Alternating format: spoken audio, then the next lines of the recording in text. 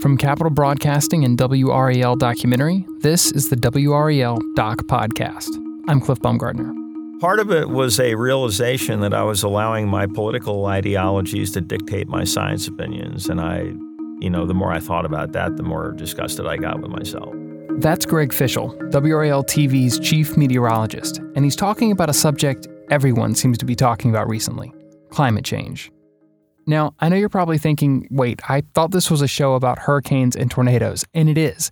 Throughout this season, we'll look back on some of the most devastating storms in North Carolina history.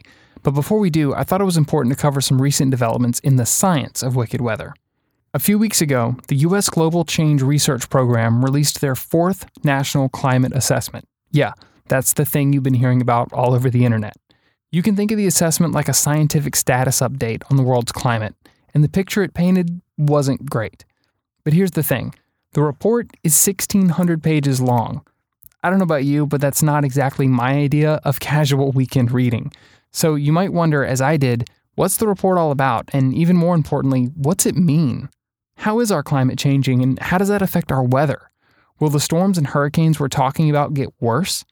Thankfully, here at Capital Broadcasting, we just so happen to have super knowledgeable meteorologists around to answer these questions. Enter Greg Fishel. A few days ago, he and I sat down to talk about the climate assessment and what its findings may mean for the future of severe weather in North Carolina and around the globe. So for today's episode, I'm going to bring you that conversation in full. Hope you enjoy. I imagine that anyone listening to this is going to know who you are, but just in case, give us a quick introduction. Tell me about you. Well, my name is Greg Fishel. I've had that name for 61 point some years. I don't think it's going anywhere. Born and raised in Lancaster, Pennsylvania. Went to Penn State to study meteorology in the mid and late 70s. And after a couple of brief employment escapades elsewhere, I ended up here in June of 1981, here being WRAL, and have been here ever since. Do you have even the slightest idea how many hurricanes you've covered in your career so far? I'd have to go back and count, obviously. Yeah. I think back to the 80s with Gloria was one that went right over Hatteras. They actually sent up a weather balloon at Hatteras right when the eye came over it because it was so unusual to have an upper air balloon, going up at a place where an eye of hurricane just happened to go overhead. Yeah. So that was sort of cool. And then, of course, in the mid and late 90s, it just seemed like we were ground zero in the world, between Fran and Floyd and Bonnie and Bertha. It just seemed like it was one after another. And then we had a little bit of a break, there for a while. And then things have gotten a little bit on the active side again the last few years. Yeah. So obviously the big thing right now that a lot of people are talking about and that sort of spurred this conversation is the climate assessment. Right. That just came out last week, I believe, right after Thanksgiving. Right. And there's been a ton of reports about that and all the different impacts that it could have economically and obviously to nature and everything else. But I wanted to talk to you specifically as a meteorologist. When you look at that report, when you hear about it, what are just at the top level, what have been the takeaways for you for what that report says for our future in weather? What's unfortunate is that the biggest takeaway for me is what has been done with that report and how it has been by some people crucified and, labeled as, not accurate.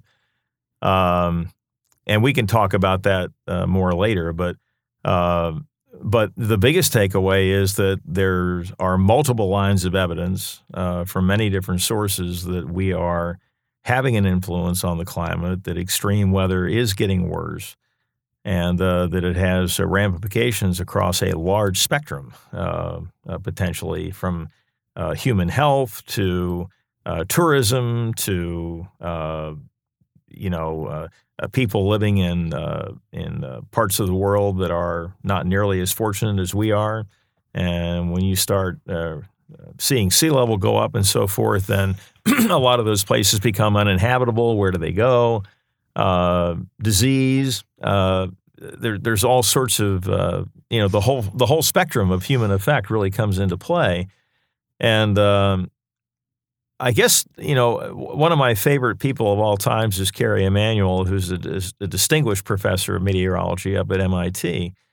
And when he hears people say, well, this isn't a big deal. I mean, you guys are just blowing this up for political purposes and so forth. And he said, okay, so we're conducting a chemistry experiment on the only planet we have. He said, is there a chance we'll find out 20 or 30 years down the road that it wasn't quite as bad as we had feared it would be? He said, yeah. He said, how lucky do you feel? Yeah. And really that's what this boils down to is risk assessment. And we all do that every day. I mean, you and I assess the risk of being in an accident every morning on our way to work. Is it worth the risk to try to get to work? And we every day, decide that it is, Yeah. But that's what this boils down to. And so the question is, if there's a way to minimize the risk without doing undue harm to people, why wouldn't you do it? Yeah. On a kind of a top level, one of the, I guess, biggest, I don't want to say mistakes, but questions I hear people have sometimes, you often hear climate and weather being conflated. Yeah. And obviously they're very well linked, but could you just give a kind of a primer on the difference between climate and weather? Absolutely. In fact, just last week, and I was up here for that, so I can testify to how cold it was in New York on Thanksgiving Day, that I heard people saying, well, record cold in New York, where's your global warming now? A global average of temperature is just that. It's global. And within that, you have, episodes of hot weather, cold weather, wet weather, dry weather. But basically, when you're talking about weather, you're talking about what's going on now at a specific location over a short period of time. Climate is what goes on over a large scale, like over an entire planet or an entire country, over a long period of time. So like when we talk about our normal high and low temperatures, that's based on a 30-year average.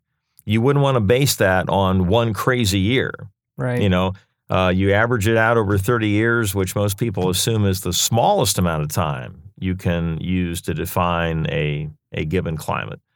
And then you get some idea as to what the range of possibilities is or are over that, in that area for that period of time.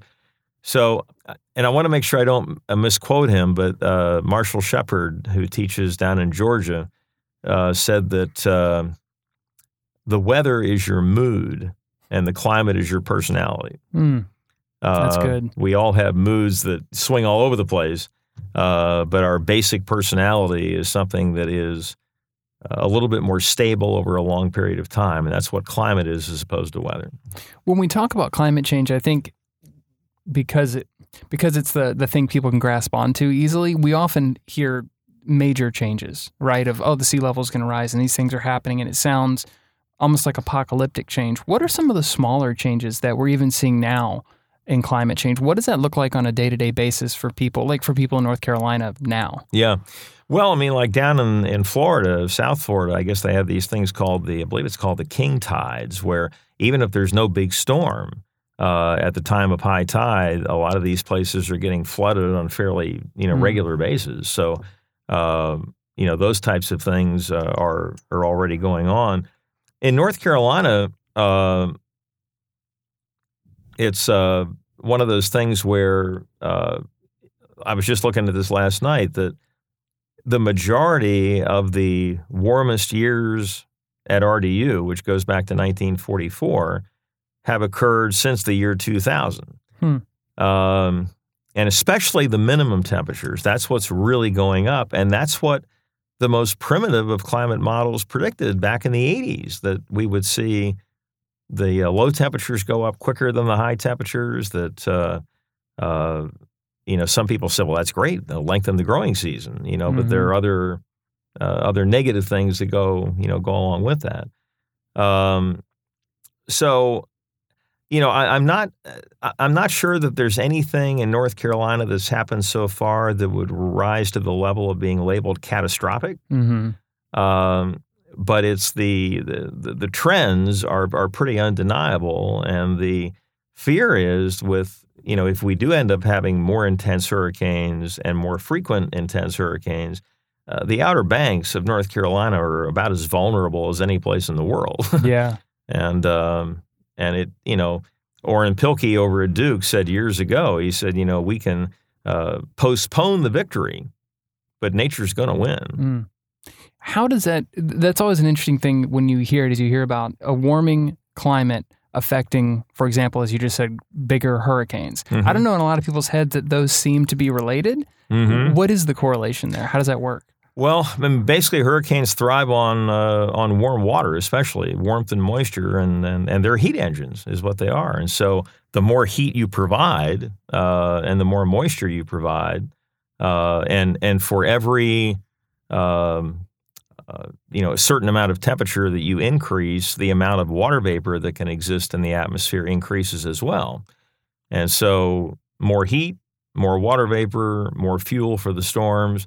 There have actually been some studies that suggest that the total number of hurricanes may actually decrease, but the strongest of those will be stronger and we'll see more of them. What would cause the overall number to decrease?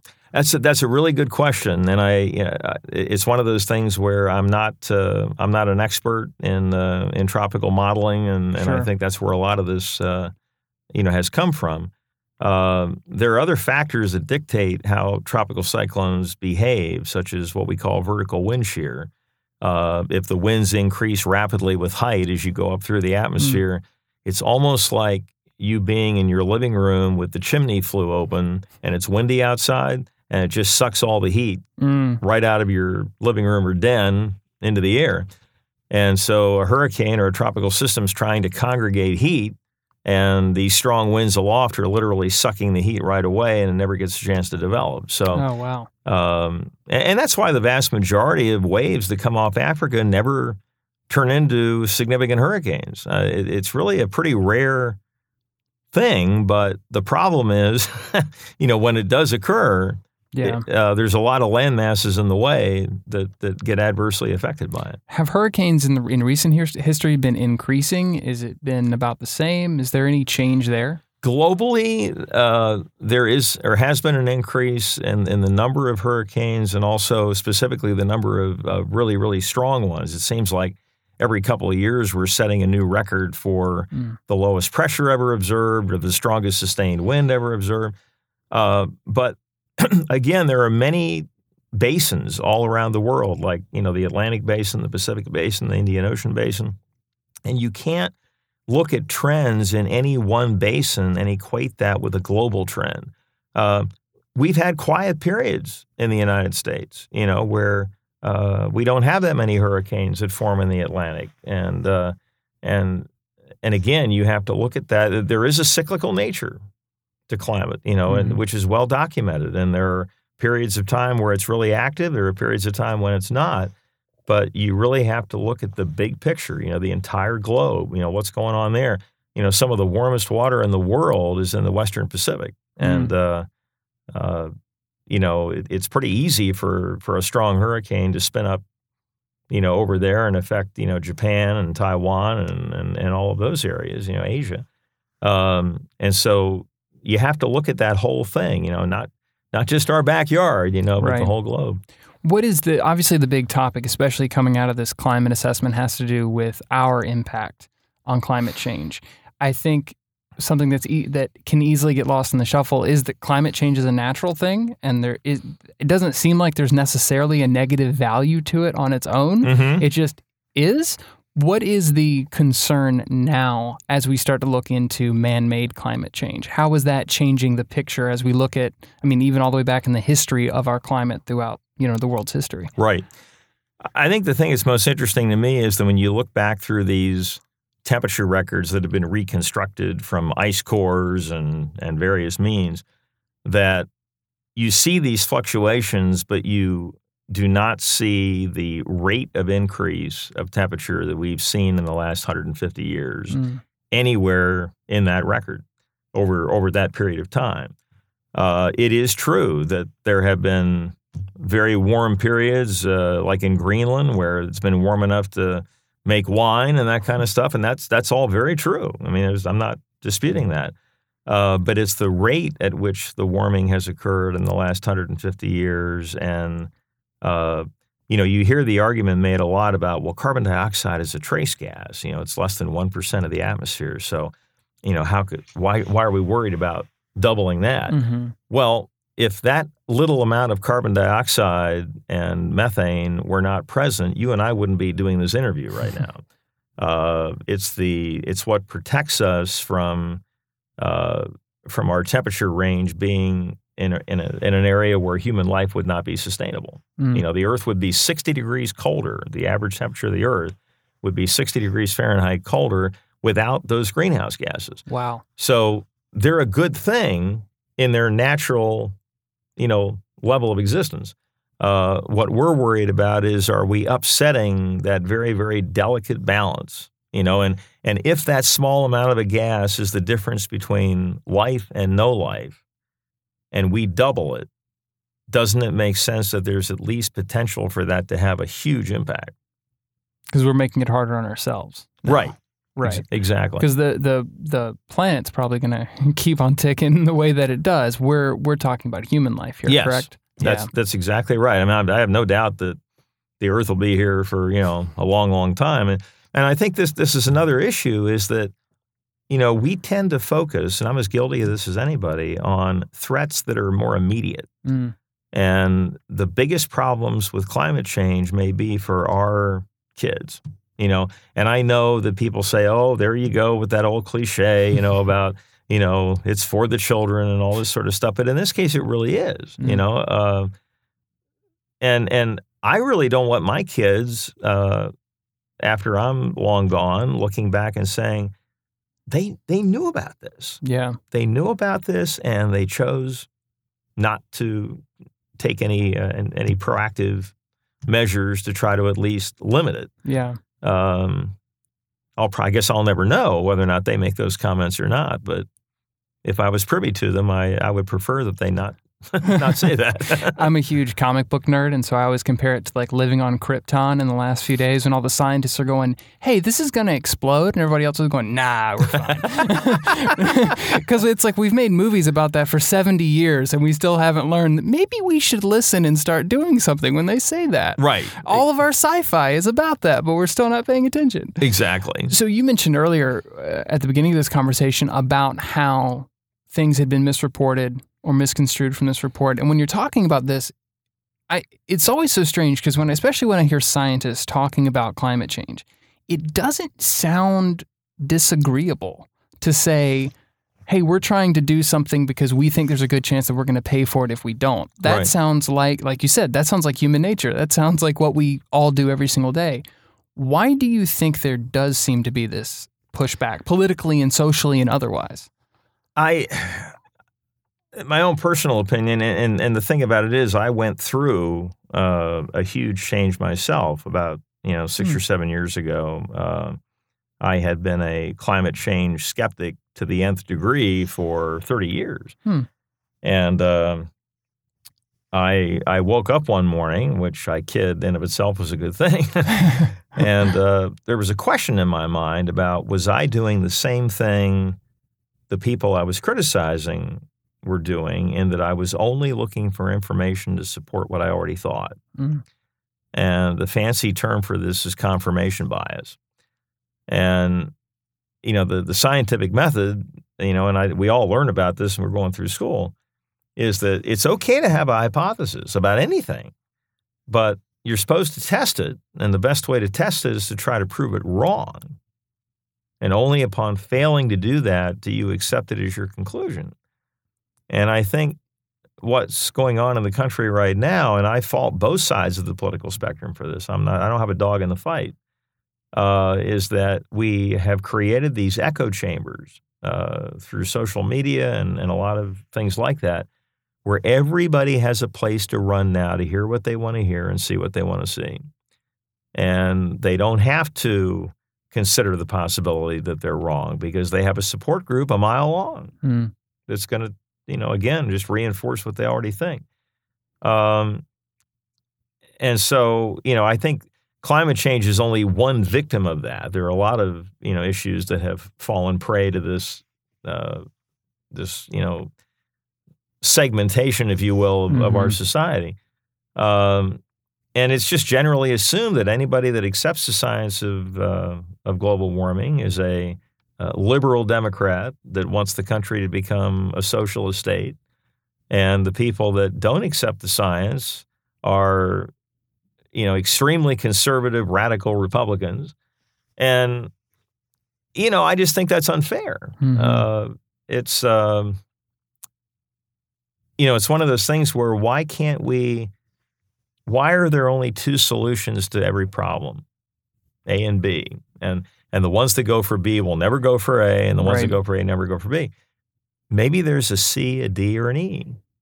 And let's sit down and have a civil discussion and say, hey, maybe there's a way that we can appease both concerns here, to protect the environment, protect, human life, but not kill the economy. In fact, North Carolina is one of the leaders right now in solar energy. And so, I actually think we have a lot to be proud of, that we're moving in a direction where we're not going to be as dependent on fossil fuels as we were. But it's only one state and it's only one country. And if China, I agree with this. If China and India don't cooperate on this, it's meaningless. Yeah. The challenge there too, right, is that you also have to agree that there is a problem before you can come up with those solutions. Yes. And it sometimes seems like that's a place this particular argument gets stalled too. Yes. No, you're exactly right. The one thing I will say is that, you see all these pictures of China with people having gas masks on because the air quality is so bad, and that's all true.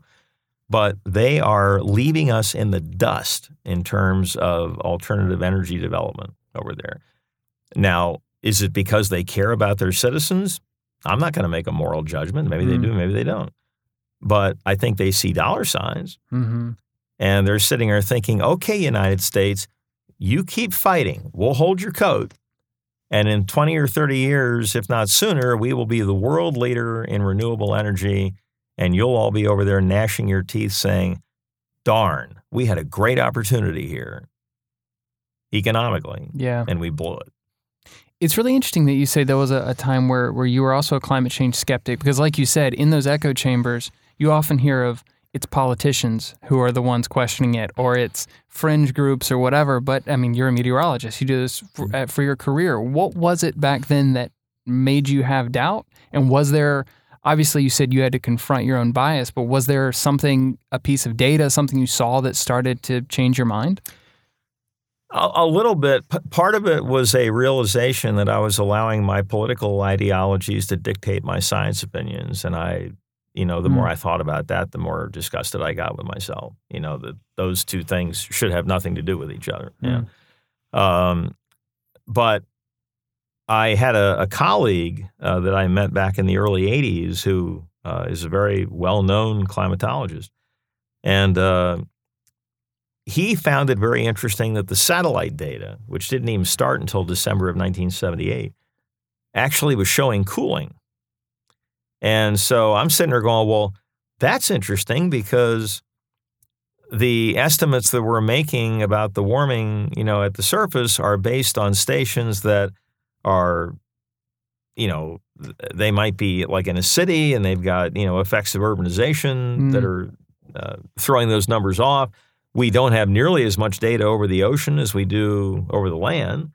And so here's a satellite that's looking at the whole atmosphere 24/7, and it's showing cooling.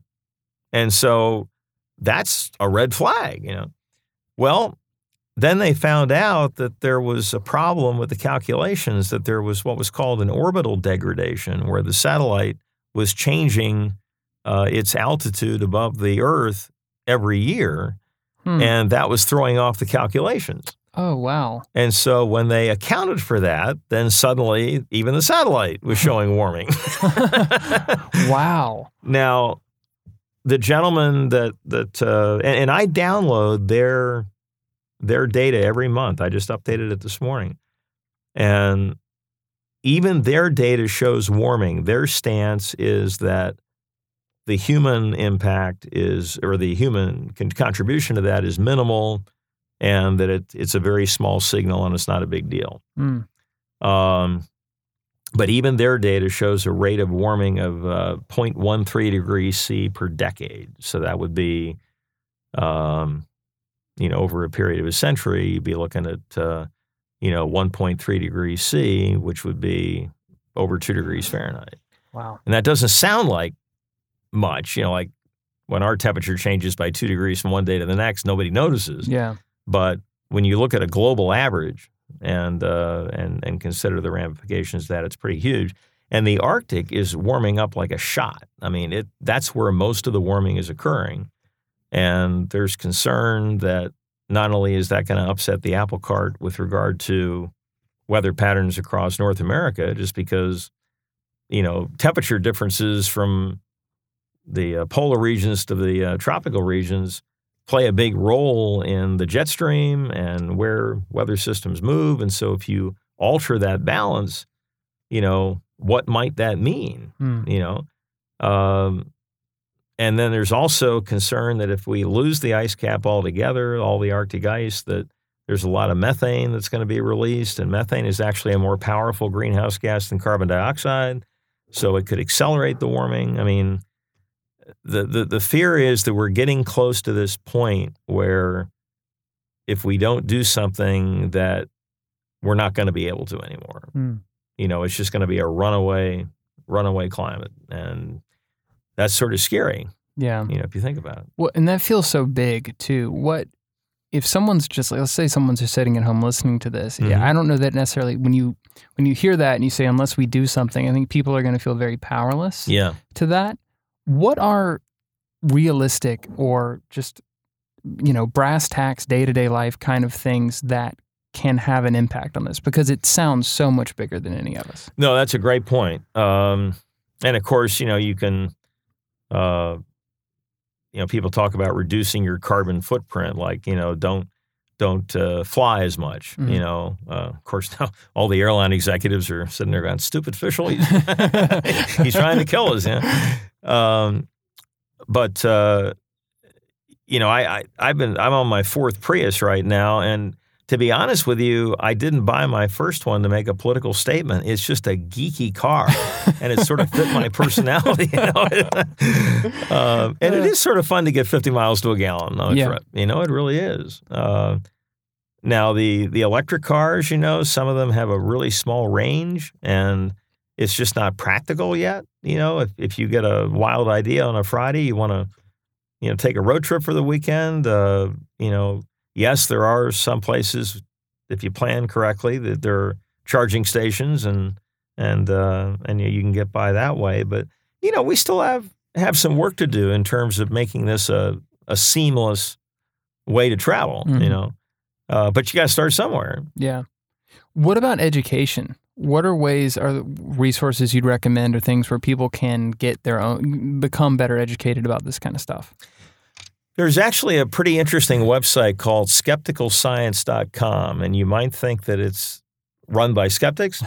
It's actually run by people that accept the science of climate change, but they have assembled that they can find, all of the skeptical arguments and answer or attempt to answer each one of those arguments, and you can get as complicated as you want. I mean, you can get a basic explanation, or if you want to go to peer-reviewed literature with equations in it, you can do that too, Mm-hmm.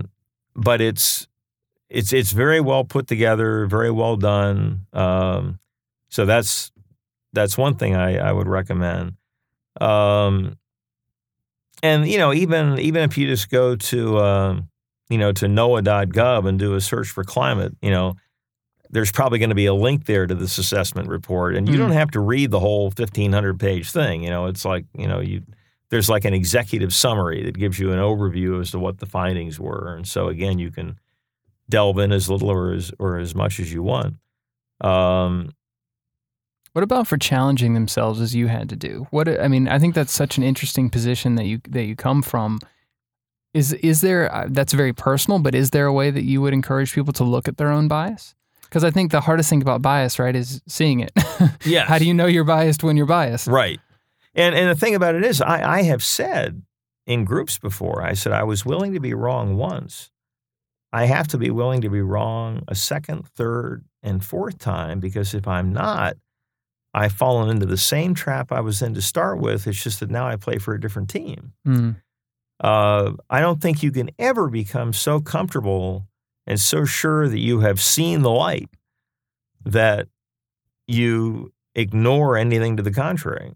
In fact, to be honest with you, I mean, I have a very good friend that I went to school with up at Penn State who's, I think it's fair to say he's a big-time skeptic, and he has a science background. But I think it's good that he asked the questions that he asked, because it keeps everybody honest. And if he brings up a point, I don't think it's a good idea to simply dismiss it and say, well, he doesn't have a PhD in this, we're just not even going to talk about it. Why not say, okay, what is he saying here? Is there anything in the peer-reviewed literature that's already addressed this? If there isn't, let's try to get some funding and look at it. Maybe there's something to it, If you think back to Galileo, that he comes along and says, no, the earth is not the center of the solar system, it's the sun. And look at what the church did to him. House arrest the rest of his life, ostracized, excommunicated, the whole bit. Turns out he was right. Yeah.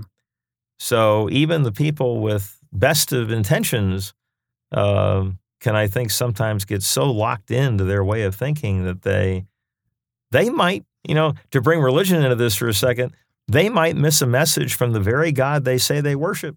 God may have sent Galileo to the earth to teach us something, and we almost missed the message because we were so loyal to our self-created dogma. Right.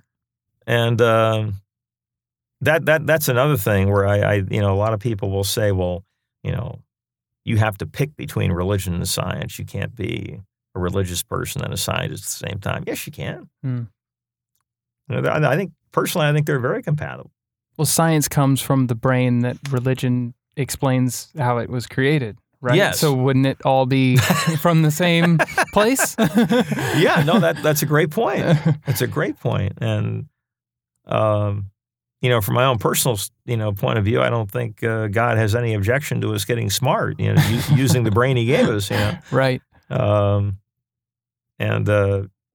like I said, I mean, there may be messages coming along all the time that we end up missing because we get so loyal to a cause or so loyal to a group. And again, I have to be on guard, because I did go down that road for so long. I think I'm acutely aware now of how easy it is to do that. And hopefully that will keep me honest, from this point forward, and that it wouldn't be embarrassing to, at some point between now and the day I die, if something came out that was really compelling against my, current way of thinking, that I wouldn't be ashamed to say, hey, maybe I was wrong twice. I don't think that's going to be the case right now, but you just never know. So with all that in mind, as we're kind of wrapping up here, sure. This season we're talking on the show about wicked weather, about all the different types, and we're looking at hurricanes and tornadoes and all this stuff. And the one question that I kept seeing come up in every single story was, what's next? Yeah. And it seems like we're at an interesting point now with the climate assessment, but also with many other things that affect weather, and especially severe weather and extreme storms.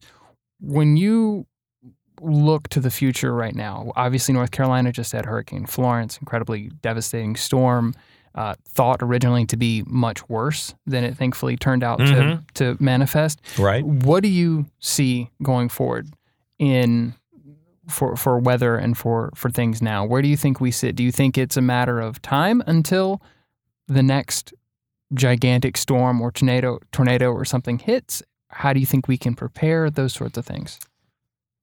Boy, I just know that there are a lot of cycles that are natural, that are independent of anything that human beings are doing, that could result in another long period of relatively quiet hurricane activity, and that would have happened with or without our influence. Again, I think the thing we have to do is think, this is an old cliche, but think not locally but globally, and take a look each year, like how many more instances are we seeing of flooding or increases in disease. There's even an interesting paper I saw a couple of years ago about there's an optimal temperature for mosquitoes, and that optimal range is shifting north across the United States. So, now we have many, many more mosquitoes in the central and northern U.S. than we used to, and they can be disease carrying, So, the manifestations of this can be, way beyond what any of us, can imagine. And so I think it would be stupid for me to say, yeah, we're going to have another Florence within 10 years, or this is going to become the norm. Obviously, there were some things really well forecast about Florence, and then there were some things that weren't. As you bring up, the intensity forecast was terrible. It wasn't a Cat 4. It wasn't even close at landfall. We've still got stuff to learn about the atmosphere in general. We've learned a lot, but we still got a ways to go. So, at this point, I think it's about, mitigation, about reducing the risk, about looking at the entire planet as opposed to our own backyard, and then, taking a look at what the data shows us. I mean, let the data speak. Don't try to contrive it, just, let it tell its message. And the only fear I have is that if we wait until the evidence is so overwhelming that we're in big trouble, then is it too late to do anything about it? So why not be a little proactive and, instead of just allowing the atmosphere to warm up to whatever level it's headed toward, to try to cut that in half. And then maybe we'll look back and say, wow, we dodged a bullet on that. The WRAL Doc Podcast is a production of WRAL Documentary, part of the Capital Broadcasting Podcast Network. We're produced by Shelley Leslie and yours truly, Cliff Bumgardner. Our music is by Lee Rosevier and Breakmaster Cylinder. If you enjoy the show, consider dropping us a review and sharing with your friends. You can find all of our documentaries at WRALdocumentary.com and subscribe to the show on Apple Podcasts or your favorite app. Until next time, thanks for listening.